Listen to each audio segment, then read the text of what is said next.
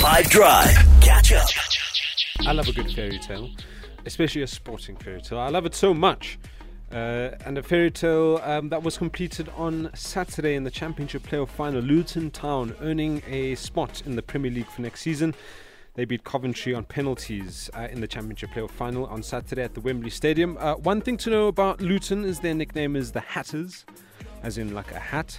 The Hatters got 4 promotions in 10 seasons, which is amazing. In 2013, Luton Town weren't a professional club. 2014, they were promoted to League 2, which is what Wrexham just did. In 2018, they got promoted to League 1, and then again in 2019, they got promoted to the Championship, and now in 2023, promoted to the Premier League. Promotion to the Premier League will do well for a team who hasn't been in the top flight for 31 years. Financial experts estimated promotion to the Premier League is worth 4.1 billion rand. Some of that cash, I would imagine, would be used to upgrade their home ground stadium. Luton play their home grounds at Kenilworth Road and has a capacity of just over 10,000 people.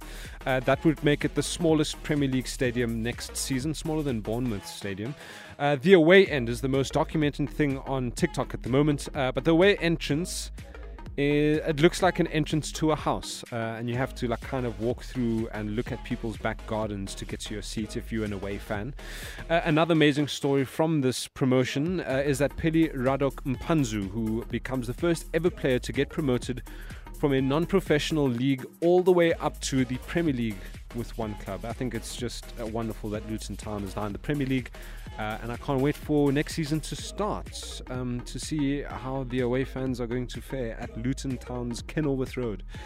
But yes, now we enjoy an off-season of I don't know how many months, but it starts up again in August, and I cannot wait. But that's what I have for you today. If this were a real bit of extra time, this is when the ref will blow the whistle because it's finished.